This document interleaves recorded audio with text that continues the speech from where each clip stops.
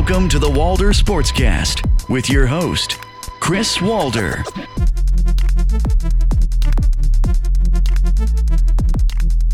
Welcome everyone to episode 37, the Nick Van Exel of the Walder Sportscast. As always, I'm your host, Chris Walder, and I'm on both Twitter and Instagram at Walder Sports if you ever want to hit me up, of course. And be sure to leave a rating and review when you're done here to help support the podcast. So I'm really excited for the future of this show. I have guests lined up for the next month or so. I'm ahead of the game here, which is quite rare. I got some responses back from people that I've really wanted to chat with, and I'm grateful for their time. I was also fortunate enough recently to establish a working relationship which will benefit the podcast immensely. A sponsor, if you will. I can't say anything just yet, but be on the lookout for some exciting news involving the Walder Sportscast in upcoming episodes. But as it pertains to today's show, of course, I'm happy to have Blake Murphy back on for a second time. Blake is arguably the biggest and most popular Toronto Raptors writer on the beat today, with all due respect to all of the other amazing media guys and girls out there. He's incredibly nice, incredibly generous with his time. I enjoyed having him back on in episode 6 of the Walder Sportscast last year. We even recorded this interview shortly before the Raptors defeated the Brooklyn Nets on Wednesday night, but he was still able to squeeze me in, which means a lot. Before I bring Blake on, though, I have to plug my last episode with Karina Mustafa, who wears many hats for so many bloody outlets, it's insane. But you can find her mainly on the up-and-coming Unbenched Sports for a lot of her work. I was extremely flattered that so many people were excited for her to be on the show like it was some sort of big deal. She's an incredibly popular figure on Raptors Twitter. She has a great support system. She just recently returned to Twitter after a short hiatus. I seriously hope she's doing well because I had a blast talking with her about the Raptors and even jelly-filled Timbits, which I still don't see the appeal of, but to each their own. Give her a follow on Twitter at KarinaMM. With all of that being said, though, Blake Murphy will be joining me after this quick break. So keep it locked.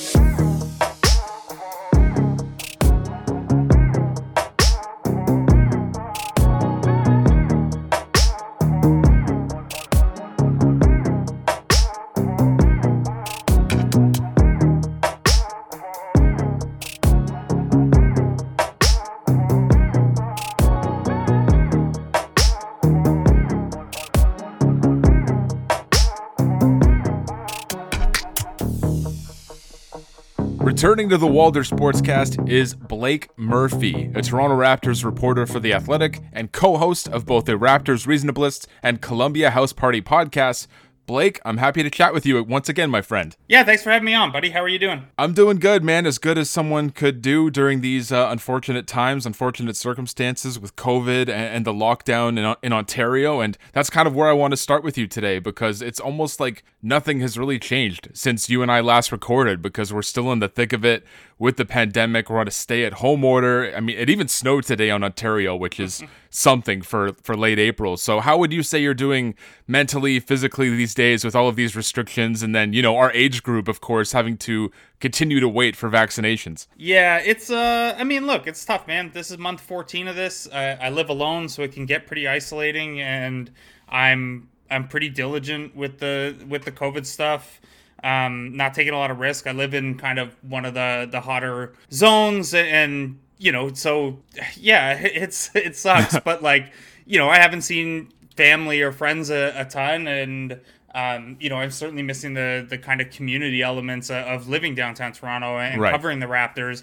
But big picture, I'm still employed and I'm still healthy and my family's healthy. So I have on the spectrum of things relatively little to complain about. I just miss everyone. Well, the last time you and I talked as well was in June of last year, I believe. So it was roughly a week or two after the murder of George Floyd by Officer Derek Chauvin. And you and I are recording this on April 23rd. So a day after Chauvin was given a guilty verdict on all 3 counts, including second and third degree murder. So Blake, I'm not sure how closely you followed the verdict that day and the trial as a whole, but what was your initial reaction when Chauvin was ruled guilty? Because there was certainly a widespread anxiety that he was going to avoid facing repercussions for his actions here. Yeah, I mean, the first thing is kind of an exhale of relief. You want to see that accountability there, and I don't, that quickly turned to, okay, let's let's not act like this is, the finish line or a solution. Like, George Floyd is still dead. That police officer still felt like he was acting with impunity to do that. We are a teenager with a cell phone camera away from that probably being swept under the rug like so many others. And then another young black person is shot by police the same day. Right. So we're nowhere near a solution, but obviously in these cases, that level of accountability and a police officer, you hope that sends a message that, hey, you're not going to get off as innocent every time.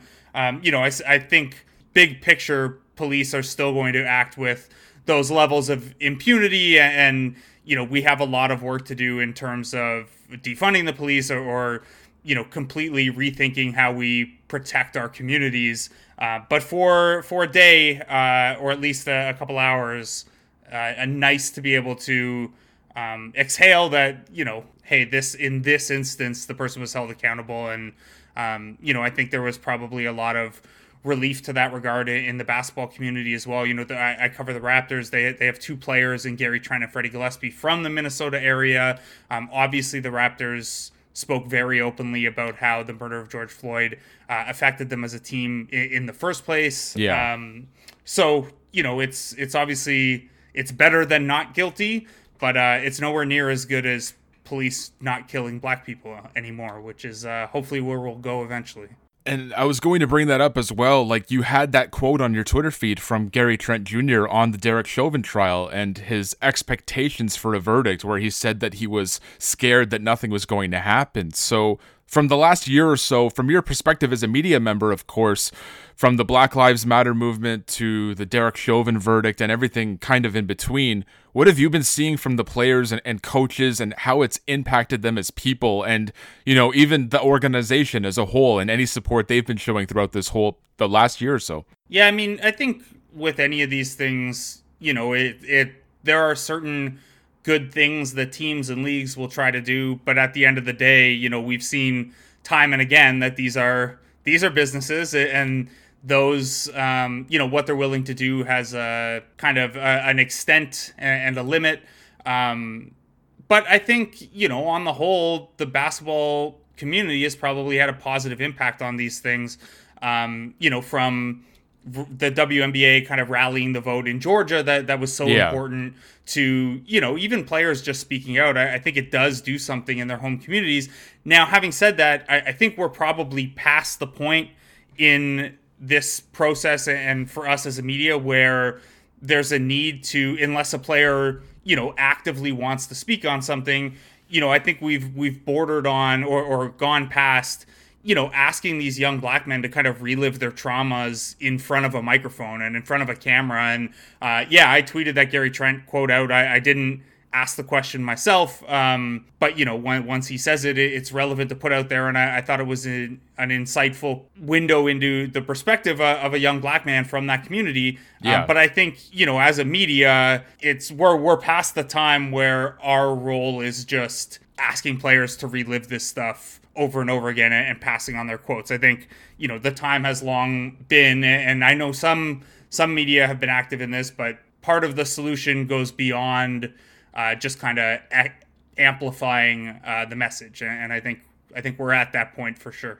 I'm going to switch gears here, which is never easy when it's such delicate subject matter, of course. But I did say off the top that you are a writer for The Athletic, and in one of your most recent pieces, it was based around the notion of whether or not the Toronto Raptors should be tanking the remainder of the season for a high lottery pick. Now, before we talk specifics, Blake, covering a team that has had such a long string of success, basically since 2013, when they last finished under the 500 mark, have you noticed any substantial changes in the way you kind of approach your writing or how you cover the team, especially during such a season, with the circumstances surrounding it, with the losses piling up, the lack of fans, the COVID cases, or for you, is it just kind of business as usual and you simply roll with the punches as you would any other year? Yeah, I guess it's a little bit of both in the sense that I have a job to do still, and I can't really not do that or withdraw from it or anything like that. At the same time, how I've approached this season has certainly changed, and that was true in the relaunch with respect to social justice, and it's been true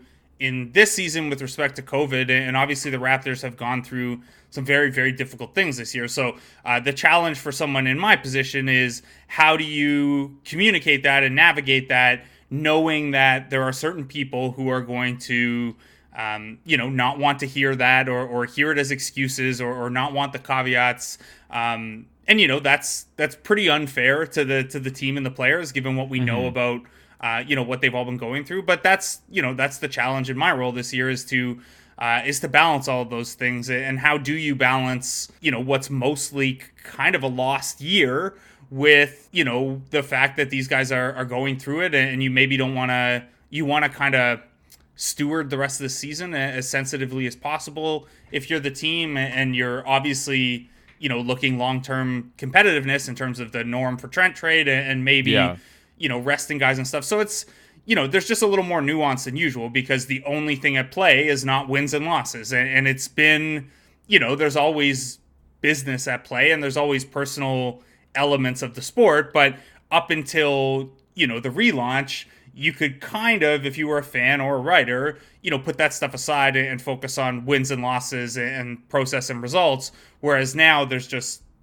basketball's a lot more than that for the time being, especially around the Raptors. Do you get that in your notifications a lot on Twitter? People saying maybe not talk as much about social justice, kind of the stick to sports crowd. I'm seeing a lot of that pop up more and more on my newsfeed. Yeah, I don't really care. Those people can fuck right. off. I mean, first of all, my Twitter's a personal account. It's not, it's not Blake Murphy, The Athletic, or The Athletic NBA or anything like that. It's my personal account, and yeah, I use it for work, but I'm also a person living in this world, and I don't like seeing my friends and people from my community scared and worried and dying, and so I'm going to use that however I feel. The people who, honestly, we haven't got it a ton in the comments section. There was obviously some stuff, and you get but the NBA does business in China, whataboutism, right? And, that could be frustrating, but I think Raptors Twitter as a whole does a good job of this. And then I think, at least I personally try to, you want to create an atmosphere where that kind of insensitivity or trolling isn't welcome, right? And I do think Raptors Twitter does a good job of that, with the exception of occasionally, kind of amplifying shitty takes, with quote retweets and stuff. I'm a big I'll only reply to put you in your place, not quote retweet to kind of give you the rub and put you over. So yeah, I don't know, man. You're always going to get some of that stuff, but sports has never been apolitical. Like, anthems first started getting played at games in 1918 to rally up pro-war jingoism, as far back as, like old school baseball, as far back as the invention of the NBA or the NFL. Sure, the anthems have been a political statement and done with political intent. And you can't, the stick to sports crowd doesn't actually want you to stick to sports, because if I started tweeting a bunch of right-wing stuff, they'd be all for it, those people that are saying it. And then so it's not you just got to understand what the actual intent is there and how you want to use your Twitter account. I understand that there are people who don't, say anything but work stuff on their accounts, and that's their choice, but that's not going to be me. I can't, I'm a member of a predominantly white media covering a predominantly black sport, living in a very diverse city with diverse friends and peers. I'm not going to sit out, social justice stuff and even COVID stuff. I don't know. I'm just not going to do that. I'll learn one day on my end not to quote retweet certain people, spreading the negativity. I want to have a more positive vibe for my account, and you certainly go about that a lot better than I do. I mean, look, I don't rosily respond to these jackasses sometimes. I'll put them in their place. I'm just not going to, quote retweet them so suddenly a bunch more people get to see their comment and see their account. I think that's what they're looking for sometimes. But I don't know. And people tell me, why do you respond? They're just trolls. It's just, I don't want my mentions to be a place where someone feels comfortable being an asshole. No, absolutely. That's why the block button and the mute button is there, right? Yeah, I mean, I don't use the block button because I've seen too many people, I've seen too many accounts when you click on them. It's their pinned tweet is ha ha ha, Doug Smith blocked me. And it's wearing it as a badge of honor. And it's no, you're not. Again, I'm not going to put you over, but I will let you know you're an idiot.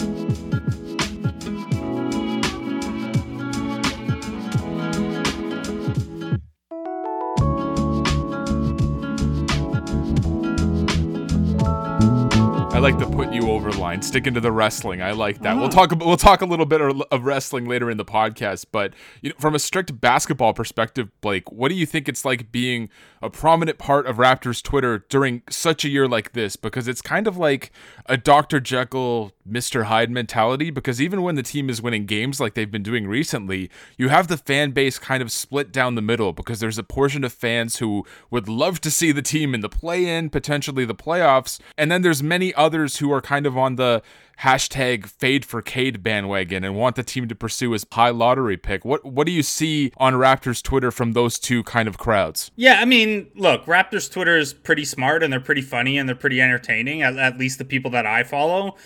So for the most part, seeing those things has been at least mildly entertaining. Like, look, I don't want to relitigate it after every game, but yeah, it's funny when Robel gets going about the Cade stuff, or when Woodley has a meltdown about everything being fine, or even before the Woodley stuff, like Kelsey's been on the let these guys play, the young guys are actually really good train since the start. And hey, it turns out when things are going better and guys are playing better, it's a lot more fun day to day. So I understand both sides of it for sure. Like, if I were playing 2K and this were the season, I'd be tanking for sure. But also, like, we have a month or 6 weeks left of Raptors basketball, and if people want that to be more enjoyable and more entertaining while seeing growth from the young guys, I get that too. So, I think you cultivate what you see on Twitter, right? So I don't see the worst of it, I don't think.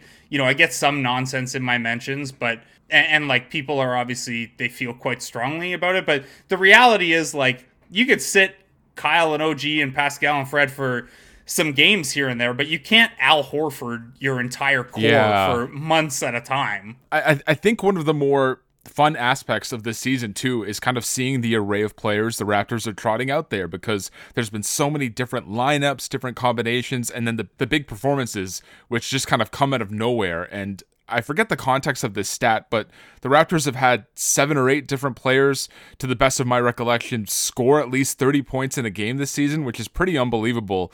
Blake, simply looking at those second unit guys who are looking for more minutes, more of an opportunity, trying to keep themselves in the league, like a Paul Watson, a Yuta Watanabe, maybe even a Freddie Gillespie to a lesser extent. Which player has been the most pleasant surprise for you this year? Yeah, that's a tough question, because those are the guys, right? And I think you can go a couple ways with this. I think Paul Watson, just my level of investment in Paul Watson was pretty high, having tracked him through the G League, and like him getting signed in early 2020 when I was on that road trip with the 905 was like, it was perfect for like, hey Blake, here's your story. So that's been cool to see, and to see another guy kind of go through each step of the grind. Malachi Flynn's been awesome lately, but I also expected him to be really awesome. So I think the winner here goes to Yuta, just because he spent the last 2 years on a two-way, getting no opportunity. It didn't look like he was going to be in the mix in camp. Like, he had to really beat out a guy like O'Shea, who's back in the NBA now and playing well, and who had experience with the team. Like, he had a tough road to make it, and then not only made it, but carved out this role, had an injury and bounced back, and just, there's so much joy around him in terms of everyone around the team just loves him so much. And then obviously the Japanese media and the Japanese fan base element of it, it's been, a spark of joy in a pretty joyless season. And hopefully we get a little bit more of that down the stretch here. Do you think Yuta Watanabe signing that first NBA contract of his was the feel-good moment of the season for the Raptors, or is there something else that comes to mind? Because if it isn't that, perhaps it's maybe the all-female broadcast, that game against the Denver Nuggets, or maybe it's the Gary Trent Jr. game winner, or maybe something else entirely. Fred's franchise record scoring night. That's true. Yeah. Jeez, that feels like forever ago. I know. And the other thing, you know what? I'm going to go with the all-women's broadcast night, because that also doubles as the Kyle Lowry goodbye night, which was like, obviously looks silly after the fact when he doesn't get traded, but it was one of like the most touching nights on Raptors Twitter, on the broadcast.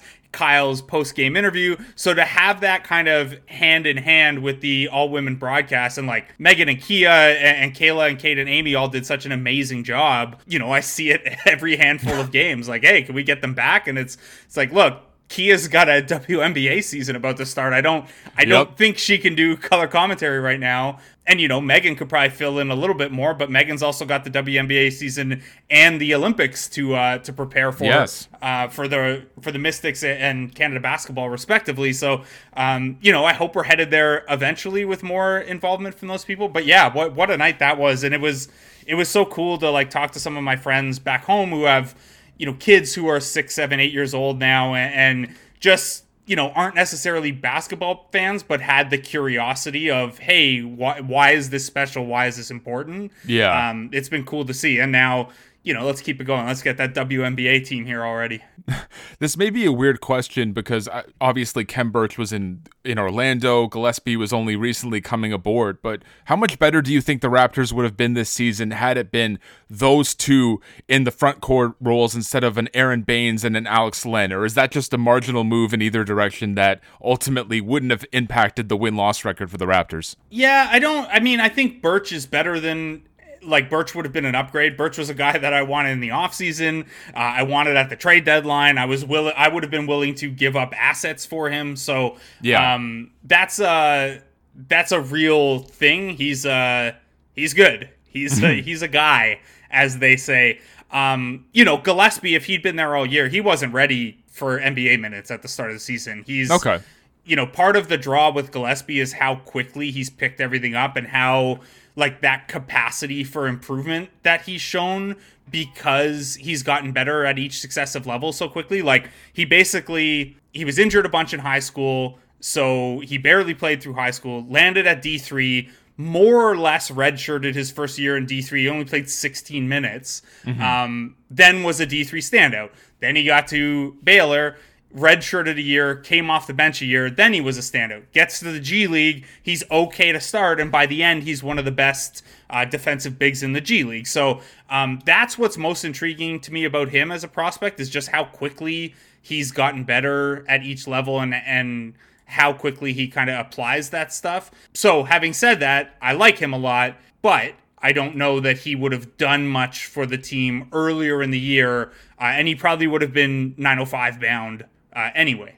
It's two opposite ends of the spectrum here, because one guy is certainly going to make more than the other long term, but is it a no-brainer for the Raptors that guys like Gary Trent Jr. and Kem Birch are going to be long-term pieces for the franchise, or is there anything we have to kind of have in the back of our mind? Because it seems like both guys genuinely want to be Raptors. I think, look, Trent, they're going to have restricted free agent rights on, and that's going to go a pretty long way to helping him stick around. He's about to get a significant raise, which is a real thing to consider.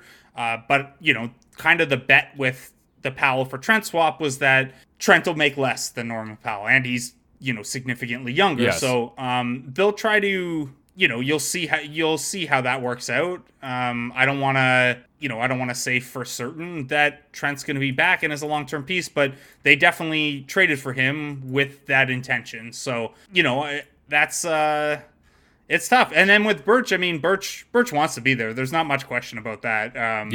It's just a matter of how do you make all those pieces work in the offseason, and, is he willing to take a minimum? Is he willing to take something they can get him without eating into their cap flexibility? Those are the questions for the offseason. But I don't think there's I think Kem Birch is back next year.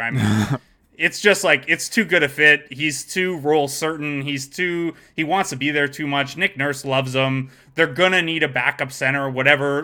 If they love Boucher and Gillespie, Boucher's better off at the 4. Gillespie still needs development time. You're going to need that spot on the depth chart. And who better than a Canadian in his prime who thrives in the backup role? I think it's just a natural fit.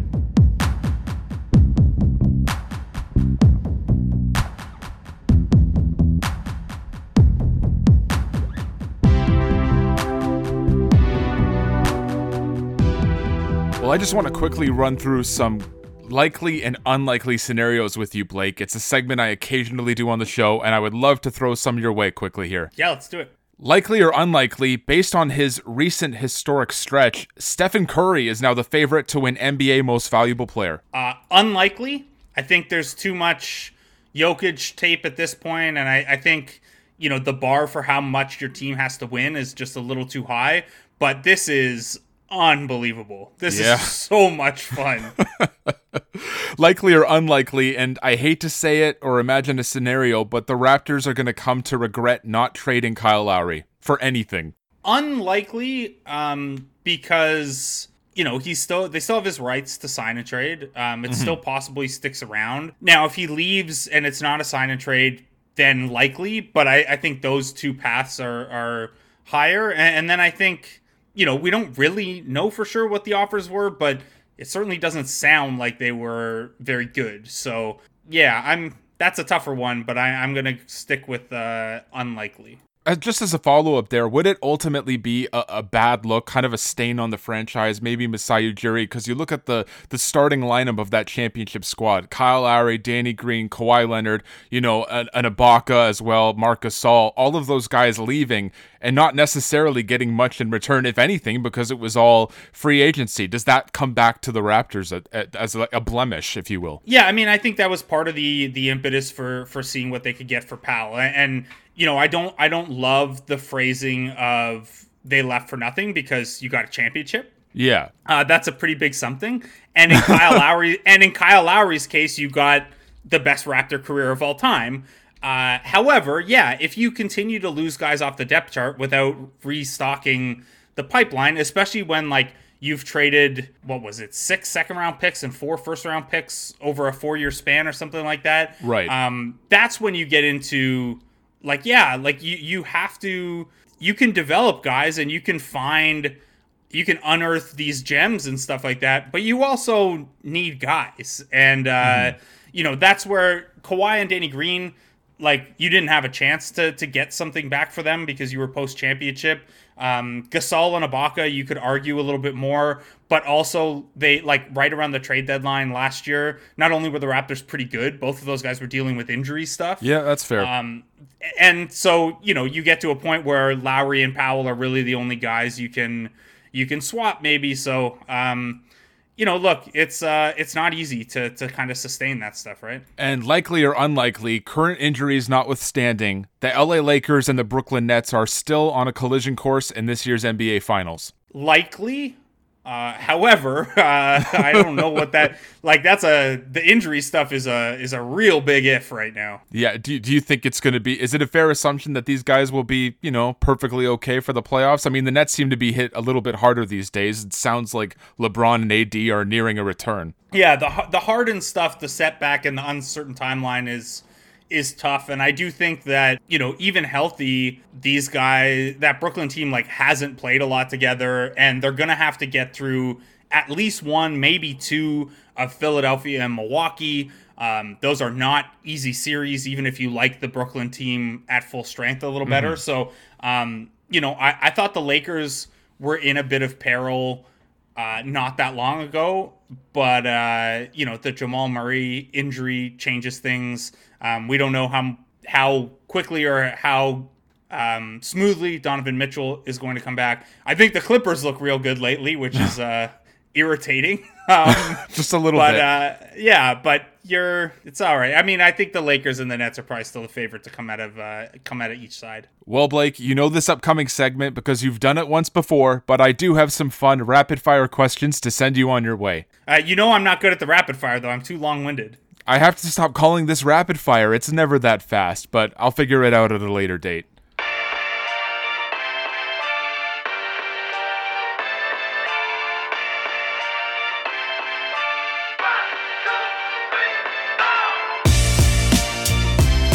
So I recently interviewed the Aaron Baines fan club, a polarizing Twitter account to be sure, and he did list you, Blake, as one of his favorite accounts. Now, Aaron Baines may never see the floor again for the Raptors at this rate, which I'm sure a lot of fans would be fine with, but for the account itself, do you think the BFC gets too much grief on social media? And as a wrestling fan as well, are you happy to see him go full speed ahead with this heel turn of his? Yeah, look, I tweeted as much. the best heels in the history of the business are justified in what they're saying.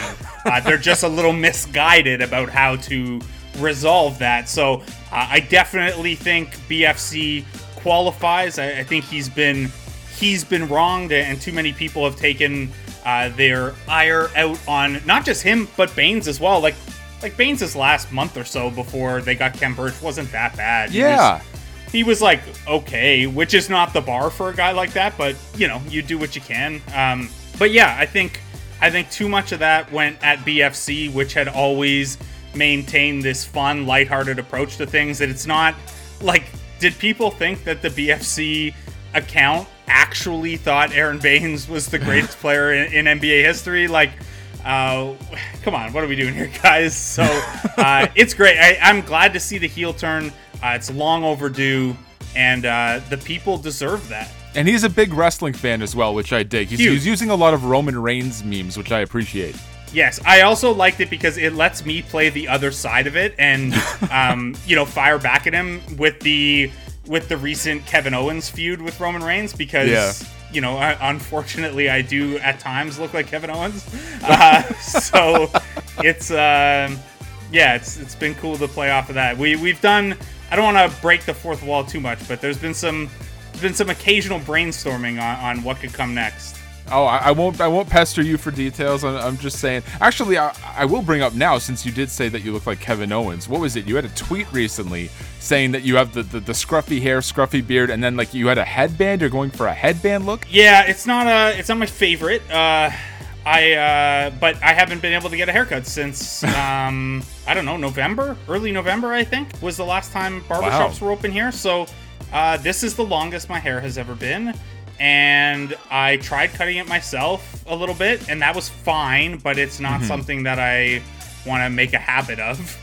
So we're in like Trent Beretta territory now. Ooh, you're looking forward to the match tonight with Penta El Zero Miedo on AEW Dynamite. Yes, I will not get to watch that until whenever I'm done writing Raptors. Yeah. But yes, that should be a fun one. Best friends are great. Had the 76ers acquired Kyle Lowry, I would have very easily changed my, who I was rooting for in the playoffs to Philly for both Kyle Lowry and Chucky T. So I'm waiting for you to have Chucky T on your podcast. I mean, just to talk some Philly basketball. Yeah, we might. Maybe if the Raptors win the play-in and get that first round matchup. But there's I don't know that there's a lot of interest in the Raptors side of that matchup right now. Well, you have the wrestling connection at the very least. But, exactly. Speaking of shows, you did mention during our last podcast that Scrubs is your favorite television show. Now, I'm unsure if something else has jumped to the top of your pecking order, but I've never seen a full episode of Scrubs in my life. So, for a newbie like me, what would be your pitch to get me to watch Scrubs over the hundreds of other quality shows out there? Yeah, I will say that Scrubs is my favorite, lighter watching show. It's not a completely light show, but if we were going, if I was trying to be more objective about it, Sopranos is number one, and I don't think there's a lot of argument there. But Scrubs is great, and it's this nice mix of goofiness and sweetness, and you get those little bits of it's still a medical drama at its heart, but it's a medical drama rooted in comedy and kind of these very rich and well-developed characters. It has a good soundtrack, has a lot of fun cameos. I think you should check it out, man. If you're that's it. That's the sell. Well, my fiance and I are watching The Circle right now on Netflix. It's a show that I never envisioned ever watching. I'm not a reality TV guy, but I'm hooked, hook, line, and sinker. Yeah, I have not seen that one, so I can't help you there. Yeah, I don't know what I'm looking for there. I see tweets about it and stuff, but I've not watched it. It's like a reality. Is it a reality dating show, or is it a reality competition show? It's like Big Brother, but everyone lives in an apartment, but no one leaves their room. All anyone does is talk with Twitter messaging.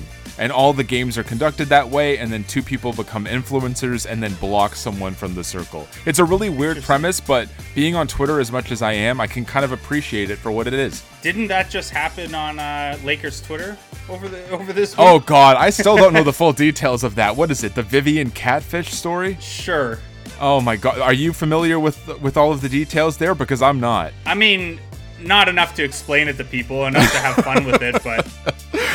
Another podcast, maybe I can get the people responsible behind that whole mess on the show. I think that would be a lot of fun, but... I think everyone is still denying their involvement is the issue. Oh, is that the thing? I don't think we've uncovered, or at least nobody has admitted to being the culprit yet. Twitter, you gotta love it. So I caught you off guard last time when I asked for your Mount Rushmore of Blink-182 songs, and I was happy to see that you gave the band 2 episodes on the Columbia House Party, which I believe is the only time you've done that for a band. But I'm going to venture off to another band that I adore, perhaps my favorite group of all time, and that's Linkin Park, because you covered Hybrid Theory, which I believe personally is their second best album of all time, behind Meteora. But I won't ask you for a Mount Rushmore, but I'm curious which Linkin Park songs you believe belong on any definitive playlist. Okay, I'm gonna bring up the track list for Meteora so I don't forget anything and have you be mad at me. There's some real bangers on there, man. There sure are. Hey, look, the fact that some of Meteora's best songs, you like, when we did that episode, Jake wasn't sure which album they came from, is, that tells you right. a lot. So, okay, so, I mean, really, I would put basically all of Hybrid Theory on there, and then Numb and Faint and Somewhere I Belong, probably. Even Breaking the Habit. It's like, it's really good. I think off of Hybrid Theory, like, obviously, the singles are big for a reason. A Place for My Head is a non-single that I think is right up there. Love that, Cure for the Itch. I don't have a lot of Linkin Park takes after Meteora. I didn't love like Minutes to Midnight and 1,000 Suns. It's mostly just a 2-album band for me. But you really can't go wrong with anything off those first 2. I was going to go see them in concert, and then 2 weeks before I was supposed to head to the Molson Amphitheater was when Chester Bennington unfortunately took his own life. It was such a heart-wrenching passing, because I grew up listening to a lot of Linkin Park. I did a project in middle school on In the End, which not a lot of people can probably say, but rest in peace, Chester, and a lot of Linkin Park stuff, like we say, Meteora, Hybrid Theory, it's all gold to a guy like me. But, I said we were going to talk some wrestling, so, the recent WWE wrestler cuts asked a couple of guys I know you hold near and dear to your heart, one being Bo Dallas, since no one loves a good Bo Leave tweet or meme more than you, my friend, and, of course, Wesley Blake, one half of the former NXT Tag Team Champions Blake and Murphy, who you have been mistaken for on more than one occasion. With all due respect, of course, they were 2 of the lesser releases, since they haven't been on television a great deal, but what are your fondest memories, WWE memories, of Bo Dallas and Wesley Blake, and do you see either of those 2 ending up in another major American promotion? Yeah, I mean, the Wesley Blake stuff was just funny for a really long time, that there's this tag team called Blake and Murphy ruining my SEO and like getting wrestling fans in my DMs telling me Alexa Bliss should leave me. And it's like, if she were with me, she absolutely should leave me. But I'm not who you're looking for. There was one guy one time who sent me like this big long message about how Hideo Itami was gonna kick my ass. Oh wow. I got one guy who I thought was messaging me about Raptor stuff, and then after a couple messages was like, "Can you ask the Revival to unblock me?" Good God. And I was like, no, absolutely not. I can't do that. I don't know. The Bo Dallas thing, I just think his NXT title run was like super underrated. Yes. The whole delusional motivational speaker kind of thing. The gif of him running around the ring with the thumbs up and he knocks over El Torito. It's he was, I don't know, that was just a fun, sweet character, and like a great character for a babyface to be going after and chasing, because he's so naturally unlikable. In terms of if they're in anywhere else, I could see it with Wesley Blake, just because like he's young and he's a good, like, the quote unquote, he's a good hand for tag stuff or whatever. I don't think it'll be in any kind of prominent role. And then Bo Dallas, I don't know, I saw something that he lives on a self-sustaining farm and like is just like so removed from wrestling at this point. So maybe if Bray gets released at some point, him and Bo do something. But for now, I'll say no Bo Dallas in the Impact Zone. Is it weird that we never saw Bo Dallas involved with the Fiend? Like that, Yes. that felt like a seamless transition for those two, a seamless pairing. Yeah, unless maybe they didn't want to be together to like keep their careers separate. I don't really know, but there's a lot of ways you could have gone with that story. And that story. Whether it was like Wyatt family era or Fiend era, like there's just, it's they're real life siblings. Like that's a natural fit for hey, I'm having a mental breakdown character. Like, are you a fan at all of New Japan Pro Wrestling's new IWGP World Heavyweight Championship belt design, and as well Will Ospreay winning it from Kota Ibushi just 31 days after it was introduced? Yeah, I don't like the design of the belt. I don't like the unification. I'm fine with Ospreay getting a run on top. His work's been really good for a while, and Ibushi's title run to me was falling a little bit flat. So a bit of a start of the wrestling calendar year reset, which New Japan has done fairly often. So I don't know. The belt's ugly though, and like it's silly that they unified the titles. I think as a guy who like enjoys the history of the belts and stuff like that, it was back in 2018, Blake, when you posted a photo of your notebook. Oh, no. And I recently pulled it up again and glanced at the page and couldn't for the life of me figure out what the hell you had written. And I think someone made a beautiful mind joke about you as well. I'm not sure how much you remember about that post, or even if you still have that notebook, but how on earth do you read notes like that? Because it looks like it's some sort of special language that only you understand. Not only do I have that notebook, I have several of those notebooks. Oh, wow.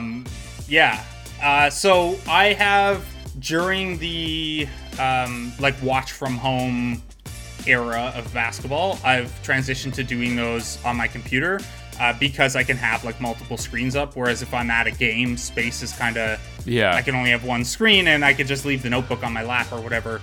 I mean, the key with those ones is that there's not actually a lot going on in there. That's like all that. It started for two reasons. It started, one, because I thought like play recognition and the tactical side of things was the weakest part of my analysis game, and I wanted to put greater emphasis on that. So by taking notes, it forced me to pay attention to it a little bit more, and then I could go back and watch. Like, I would have timestamps written down to go back and watch certain stuff. Okay. And then the other thing was, like, it's really easy to look down and then look up and you miss a minute and a half of the game because you were on Twitter. So taking notes prevents me from doing that, and then you only look at Twitter at like a break and play or something like that. So it was a little bit of discipline as well. But the actual notes are just like, it's just shorthand, like a player's initials or a player's jersey number, what the action is, what the result is, sometimes something about the defender. It's mostly just to like keep my mind active on the game and not get distracted by stuff. And lastly, Blake, I read the piece that Sam Toman did on you earlier in the month for the community edition, and it kind of put into perspective the influence that you've had on so many other writers out there and those who you've helped along the way, like our friend William Liu, Vivek Jacob, Kelsey O'Brien, just to name a few.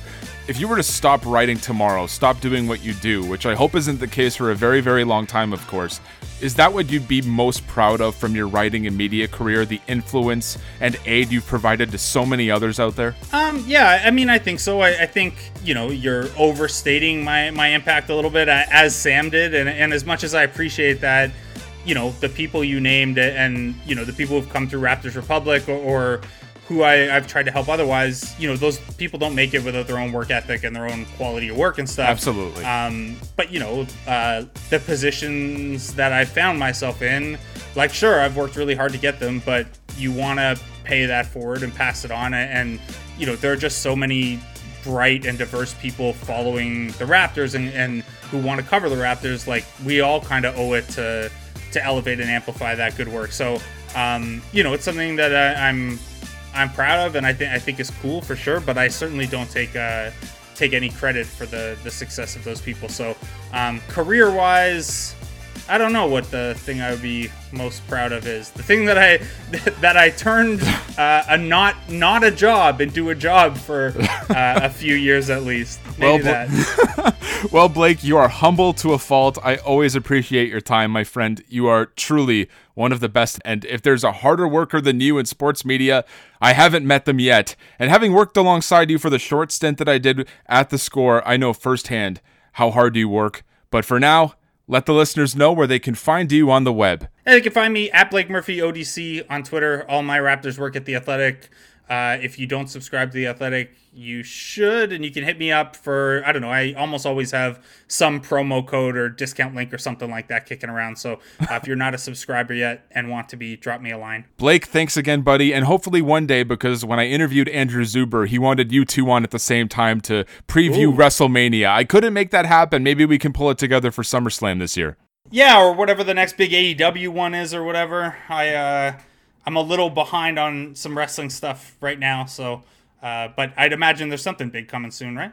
Of course, the exploding barbed wire deathmatch part 2, you would believe. Yes, I'm certainly not counting. No offense to our friends at Impact Wrestling down the road, but I am not counting whatever that event is where Kenny's gonna take their title. Blake, thanks again, man. Yeah, no problem, man. Thanks for having me on. And that was my interview with Blake Murphy, who you can find on Twitter at Blake Murphy ODC. You know how I know he's the nicest guy in the world? I'm pretty sure I called Freddie Gillespie at some point during the interview. I'm so bad with names on occasion, but Blake didn't call me out on that in the moment. Maybe he missed my slip, of course, but it still rings true that Blake is a class act through and through. He does such tremendous work for The Athletic, and if you're not checking out his work on the regular, you're seriously doing yourself a disservice, whether you're a Raptors fan or not. This has been episode 37 of the Walder Sportscast. Leave a rating and review if you like what you heard today, and be sure to download the show on Apple Podcasts, Spotify, Stitcher, Google, Podbean, and basically everywhere else. On next week's show, I'll be joined by Shemroy Parkinson, who's the executive producer of the Roz and Mocha Show for Kiss 92.5 here in Toronto, as well as a correspondent for Breakfast Television as well. Longtime listeners will remember him from the Raptors Positivity episodes, so it's going to be fun having him on for an extended interview. For now, though, that's another one in the books. So as always, I'll see you on the next episode. Thank you for listening to the Walder Sportscast. Hit that subscribe button on iTunes and follow Chris on both Twitter and Instagram at Walder Sports.